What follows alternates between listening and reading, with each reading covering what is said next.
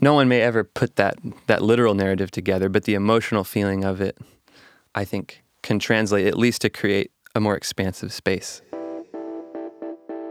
I'm Brian Paris, and in this episode, John Mirasola brings us an interview with guitarist and songwriter Buck Meek. Buck Meek is one of indie music's most interesting artists. He plays guitar in the band Big Thief alongside fellow alumni Adrienne Lenker, James Krivchenia, and Max Oliarchik. The band just released its new album UFOF to basically universal critical acclaim. In 2018, Buck released his own excellent debut LP, which took the kind of muted twang you hear on some Big Thief songs and unleashed it on this collection of stories about outlaws and bar banter and auto repair. When I talked to Buck last month, he was getting ready to load in at the Berklee Performance Center for his last solo date opening for Wilco's Jeff Tweedy. We began by talking about the band working with Tweedy at Wilco's Chicago studio, The Loft, and then we're off and running, cover everything from Buck's early days at Berklee to how showing up at Joni Mitchell's house on New Year's Eve helped him finish his really lovely new song, Halo Light, which you can hear at the end of this episode. Now here's my conversation with Buck Meek.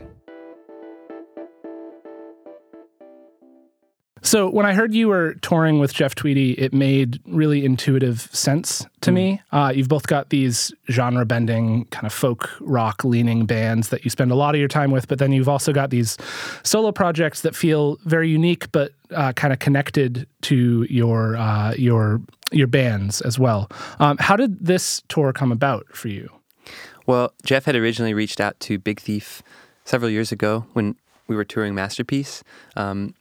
He had found Masterpiece somehow, one way or the other, and we were playing in Chicago, I believe, Dahlia Hall, and he had reached out for us to just visit him at the Loft. So we spent the afternoon with him there, and then maybe 6 months later, John Zorn had asked Big Thief to be a part of this Connie Converse tribute compilation record that he was producing, along with some other really beautiful artists like Laurie Anderson and I think Angel Olsen and Margaret Glaspian. Have you heard Connie Converse? I haven't. Oh, she's this incredible songwriter from like the downtown New York scene in the 50s, like with the beats and everything, who disappeared. I don't think she ever made a real record, but she was like pretty hot in the scene, and then she disappeared from the face of the earth, and the mystery was never solved. And then I think her daughter maybe sent in a bunch of like home recordings to maybe like Light in the Attic or Capture Tracks or something, and they released these songs a handful of years ago. And they're really something else. Incredible songs. And so John Zorn was putting together this compilation to try to raise awareness about Connie Converse. And so we were just like on eternal tour. We hadn't a chance to record our contribution. And we had a day off in Chicago. And so we reached out to Jeff to ask if he was interested in producing this Connie Converse song. And he was. So we went into the studio at the Loft with him for a whole day and recorded this Connie Converse song called There Is a Vine. And in that day, we really, deepened our friendship with him. And since then, we've just crossed paths over the years at festivals and spent a lot of time talking, in between shows. And and then, so yeah, he I guess, had found when I put my record out in May, he's a big fan of it and asked me to join him for this tour. That's great. And how's it been? I mean, I have to imagine this is a really unique tour for Jeff as well, because it's his first album of original solo tracks. Yeah. And that's got to be a different feel from other dates you might have played with Wilco and things like that. I think he's toured a lot over the years solo, in between Wilco tours and, pre-Wilco. But you're right, this is the first full-length solo record of original material he's released. So I think, supporting a record of that material, I think it seems to be really inspiring for him to just like boil it down to this roux of just acoustic guitar and such a simple setup, and just to have that really naked and direct communication with the audience, I think, from my perspective, has been pretty fulfilling for him. And I mean, that's essentially what you're doing as well on this tour. You're just it's you with an acoustic guitar. Yeah. Has the audience been as receptive to that as to Jeff's? More or less. I have to fight a little bit, but to be honest, I like a little bit of a fight. Whenever a giant audience is too attentive, it makes me a little bit nervous. I almost I need to win their I like a little bit of a fight because I grew up playing in bars, and like I like that friction. At least at the beginning of a show to have to kind of win people over. Are there songs you play in that slot to win them over? Sure. Yeah, I've been starting with this new song, Paradilaya, that's kind of a little more whimsical and, a little more romantic. So under different circumstances, I would want to structure an entire conversation around your song, Joe by the Book, because the song is, on one level, it's about where to go to get your car fixed. But you wind up pulling it off as this kind of homage to just the music of a normal conversation. And it ends with this line, "Say hey to the girls, would you bring me that shirt I lent you?" How do you wind up taking just sort of a snippet of conversation and turning that into this really elevated and beautiful thing like that? I think you could take any conversation, and if you put it to the right melody, to me, it's like the sweetest poetry. I just find that when people are speaking from a genuine place without like the self-awareness or the intention of creating something beautiful or creating something eternal or artistic or poetic, whenever it's just coming from this more inherent place, that's when I'm moved the most. So in my songwriting process, I often either draw from true conversations I've had or heard, or at least like try to enact that, reenact that. Right? Do you find yourself creating characters in that process? Because it seems like, to me, a lot of your songs are very sort of character-driven. They oftentimes feel like little fictional vignettes.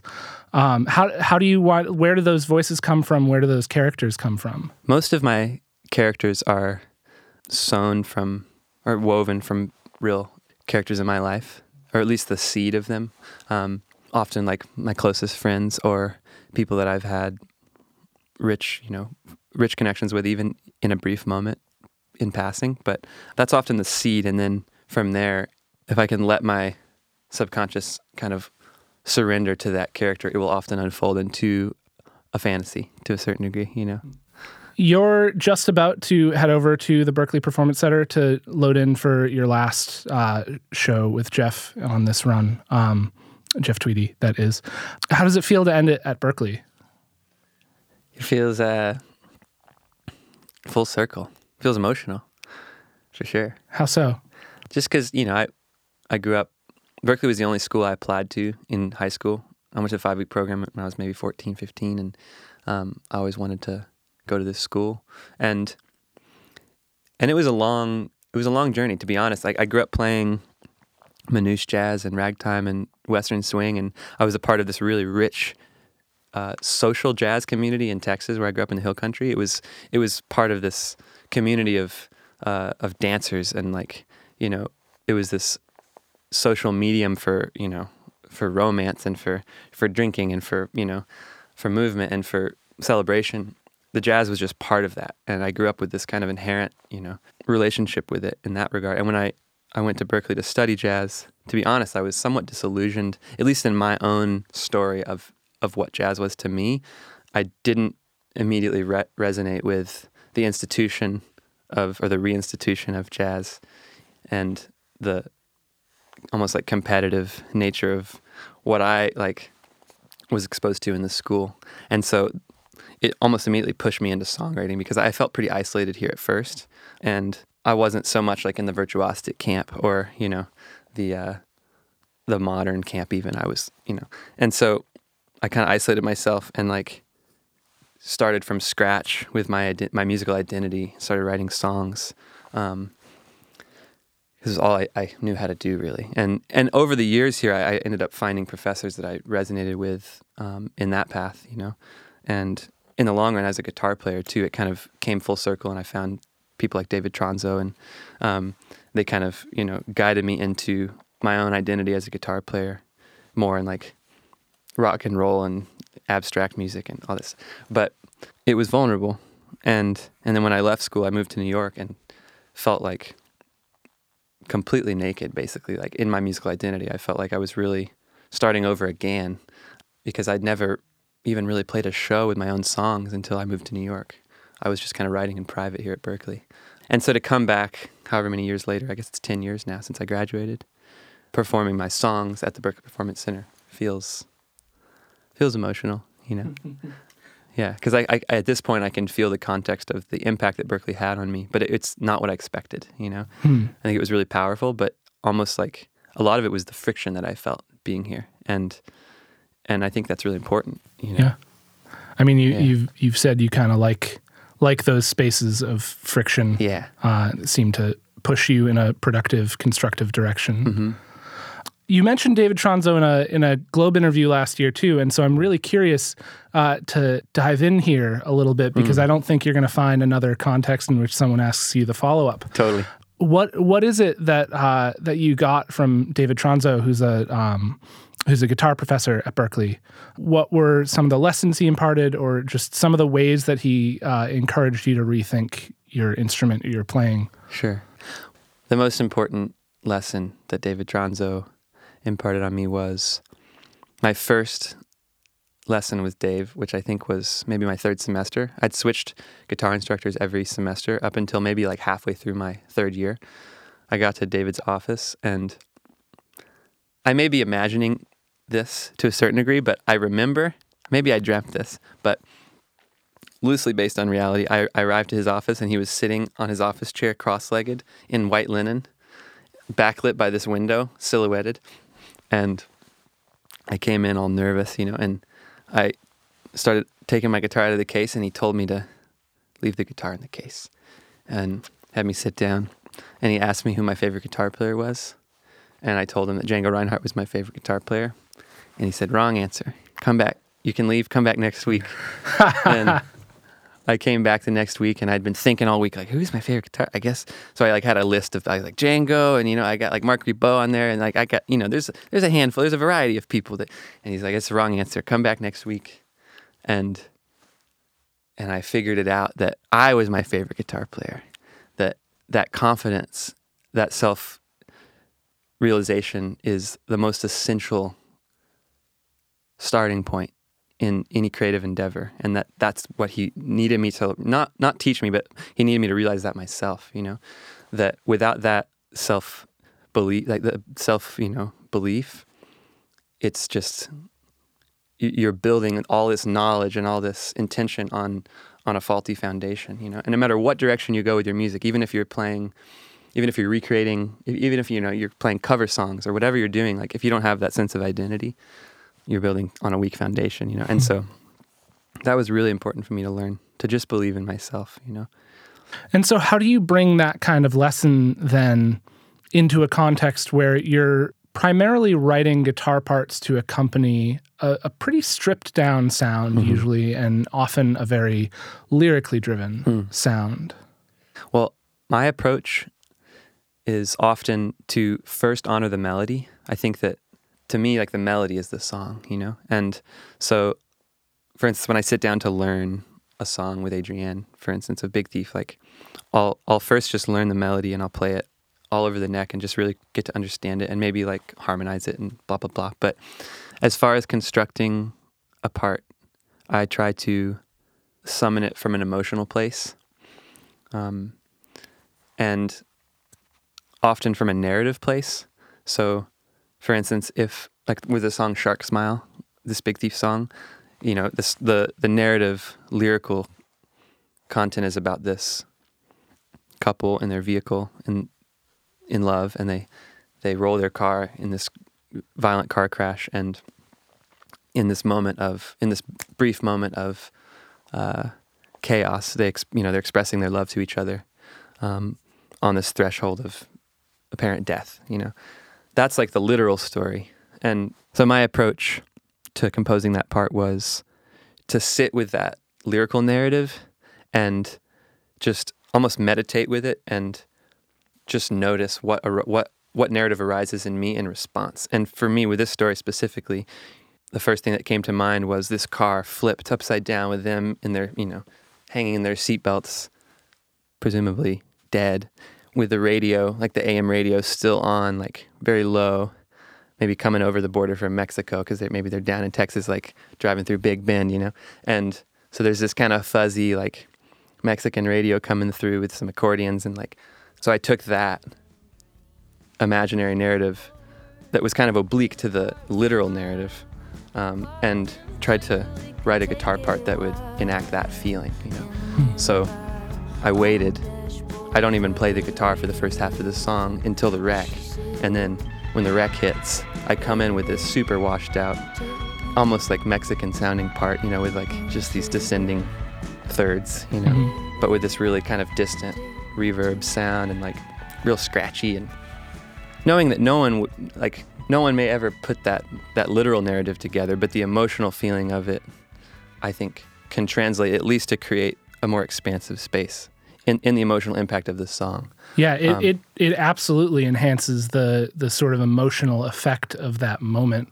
And it, if nothing else, sort of focuses the listener's attention on the emotional drama of that moment. Sure.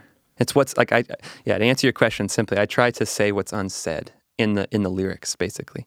I try to like fill in the gaps of what isn't spoken or what isn't sung with the English language, and musically portray some narrative content. And of course that's like, it's left to the listener to feel and to infer their own meaning into, because I'm not explaining this. This is the first time I've ever explained this in words. But I think that intention is felt one way or the other, you know? And often I think that taking like an oblique approach and creating friction, like I was saying earlier, creating friction in the arrangement even, often when Adrienne is playing really hard and aggressively and, you know, blown out, I'll play like the softest possible part, just to contrast that and create like a sense of depth there. And then vice versa, of course, when some of her softer pieces, like I think I've taken the opposite approach there too, and just played like the craziest stuff. You know? And of course, with the right mix, it can work. Not that that's always my approach. Sometimes every song. I guess every single song is a new story. I want to talk a little bit more about the new Big Thief record. By the time this interview is live, the new Big Thief record, UFOF, will be out in the world. Cool. Was the process for writing this record or producing this record different from prior records in any way? So Adrienne and I, you know, started as a duo, playing mostly like soft, folky kind of songs. And then we put together the band with Max and a drummer named Jason Berger, and we rehearsed every day for like 6 months in his basement and just played like 100 different, just like ran through 100 different songs that Adrienne had in her archive. And then we went on one really short tour for like a week that we had booked ourselves. And then we went straight into the studio and made Masterpiece. So everything was like still very primordial. It came together in the studio for the most part. Like we'd been kind of workshopping songs, but everything changed once we got to the studio. And then Capacity, we arranged everything in the studio. Like we hadn't even played those songs in any capacity, no pun intended, until we got to Outlier Studios in New York, and we were there for a month. Every morning she would teach us a song on the acoustic guitar, and we'd spend the afternoon arranging it, and then by evening we'd record it. There was a couple songs we re-recorded, you know, by the end of the month once we had spent some time with them, but for the most part it was pretty off the cuff. But this record, we rented a cabin in Topanga Canyon north of Los Angeles last February, and Adrienne brought in like 35 or so songs, and we spent a whole month learning and demoing and writing parts and recording our own demos with like a Pro Tools setup, and really hashed out the arrangements for a month, and all 35 songs. And then we took those demos and spent like a few months, you know, reflecting on them and boiling it down to a record. So we actually even had like conceptions for track order and everything with just our demos. And then when we went into the studio in June in Bear Creek, Washington, we had all the arrangements hashed out for the most part, and like with the intention of being able to go in and focus on the performance and not spend our energy in the studio arranging, you know, or learning. So yeah, it was a longer process, but it was really fulfilling. Is there a track you're really excited for people to hear on this record? Ooh. Every track on this record is so different. Each track's like its own little record almost. I'm so excited for the world to hear this one. We really pushed ourselves into like a more expansive sonic space with this one. Our drummer, James Krivchinia, had this setup that he deemed the Magic Box, which was basically just the craziest pedal board. Like he just got the weirdest effects pedals on this big table in the control room, and he had our engineer, Dom Monks, just send him a direct mix from the board he just had a line from the board, so he could, while, Adrienne was singing vocals, for instance, he could just be at the Magic Box and say like, yo, Dom, send me like the snare from the mix while she's tracking this, and then he would put it through this wild chain of like all these randomizers and stuff.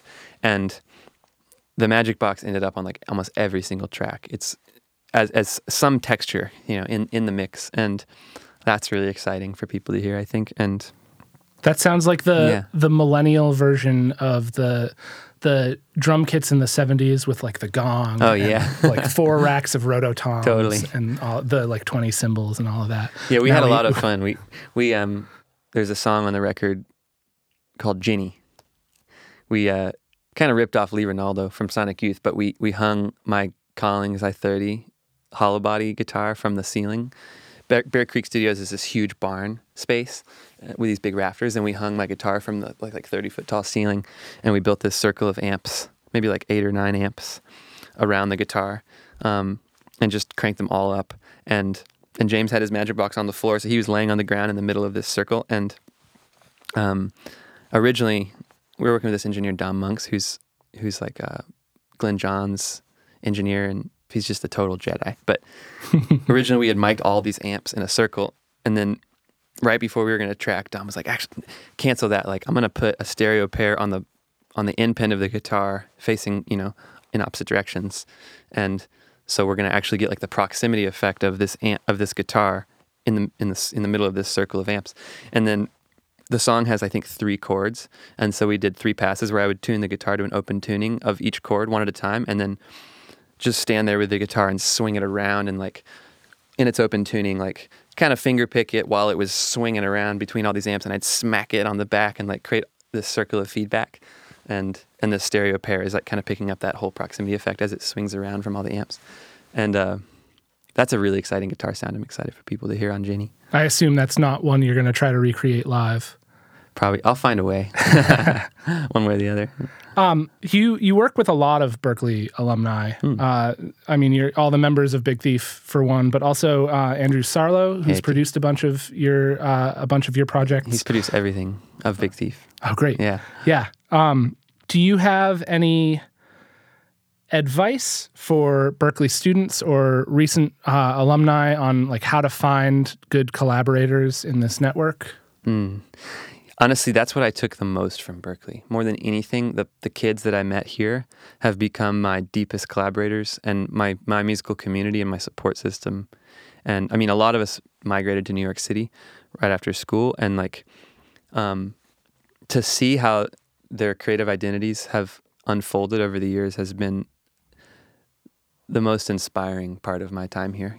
To see how 10 years post-graduation has unfolded into these artists, really deepening their original music and their creative identities. So yeah, my advice is just like, spend as much time while you're here just making new music with your friends. Like, skip class if you have to write a song with your bud, because that's really what's going to carry over into the real world, in my opinion. Don't skip class, but kids. But yeah, that's the sweet stuff. Yeah. Let's end with your track, Halo Light, which you released a few months ago. And to me, feels like it's coming from a different kind of sonic place than a lot of your other solo stuff. Yeah. Can you say a few words about that? Sure. Well, writing that song was part of a cathartic healing process for me, coming to accept this separation of a relationship that had lasted for 7 years, and writing the verses specifically kind of guided me through this grieving process. And it was huge and like lifting this weight off of my shoulders. But I reached a point where I could only go so far, and the song was unfinished. My grieving process was unfinished. I felt like I only had so much perspective, and so I just kind of set the song aside, and tried to just, spend time in the woods and take care of myself on a more basic level in this process. But and then through a series of coincidences, I was brought to Joni Mitchell's house on New Year's Eve by a friend of a friend of a friend.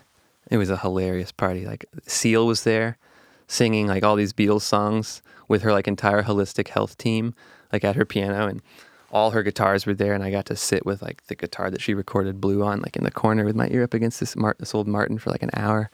And it was a pretty like wild party, but I waited until the very end, till almost everyone had filtered out, and I was able to sit with Joni for a little while and speak with her, and being with her like in her own home, surrounded by her work. She was first a painter before she was even a musician. I don't know if you knew that, but she's this incredible painter, and her walls are just covered in these beautiful canvases. And we were sitting in her music room with her grand piano and all her dulcimers and her guitars that she'd recorded all these great records on. And she's, she's on the threshold of the next life. She's at the end of her story. She's towards the end, but she's still so strong and so present and so lucid and so full of magic and curiosity still, even though, like, of course, her body is like, weaker than it once was, etc. But it was such a powerful experience for me, and I went home that evening and wrote that chorus like in 10 minutes. Something about like the perspective that I gained from sitting with her and like seeing the power of like the eternal power of creativity manifest in her home and in her, her presence, feeling this thread of songs and music that she pulled out of the ether that will last so far beyond her life. But then also like being able to sit with her temporal form, like, just really struck me and gave me the perspective to finish this song and to be honest, like, move through kind of the final stage of grieving in this relationship. So that's where that song came from. Here's Buck Meek's Halo Light.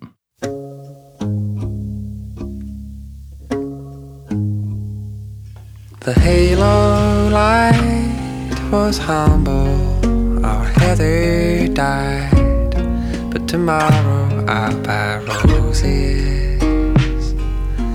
9 hands high, little forest, oh Jenny, why did you tell the horses?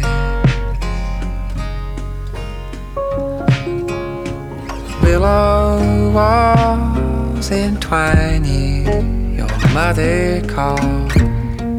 We spoke for 7 hours.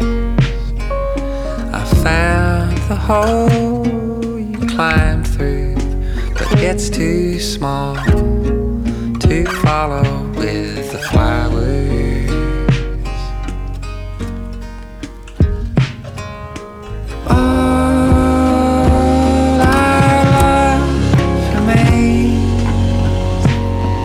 So why do you feel sorrow?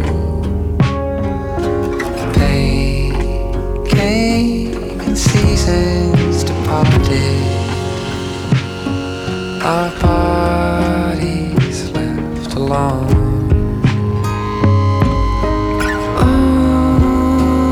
Only love will stay.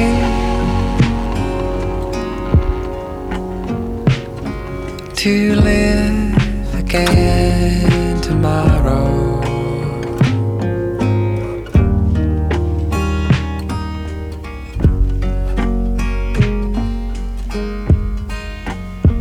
I woke at dawn, reminded of secret songs by the warbler and the robin.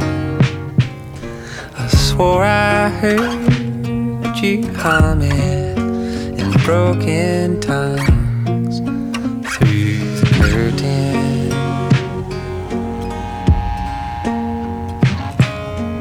Faces Trees form on our ceiling, a summer storm.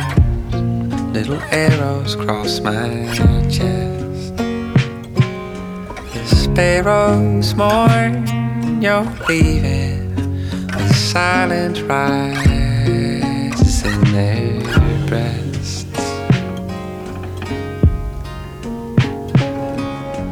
All our love remains. So why do we feel sorrow? They came in seasons departed. Our bodies left alone.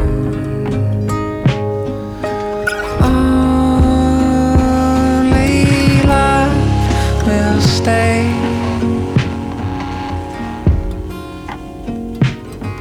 To live again tomorrow.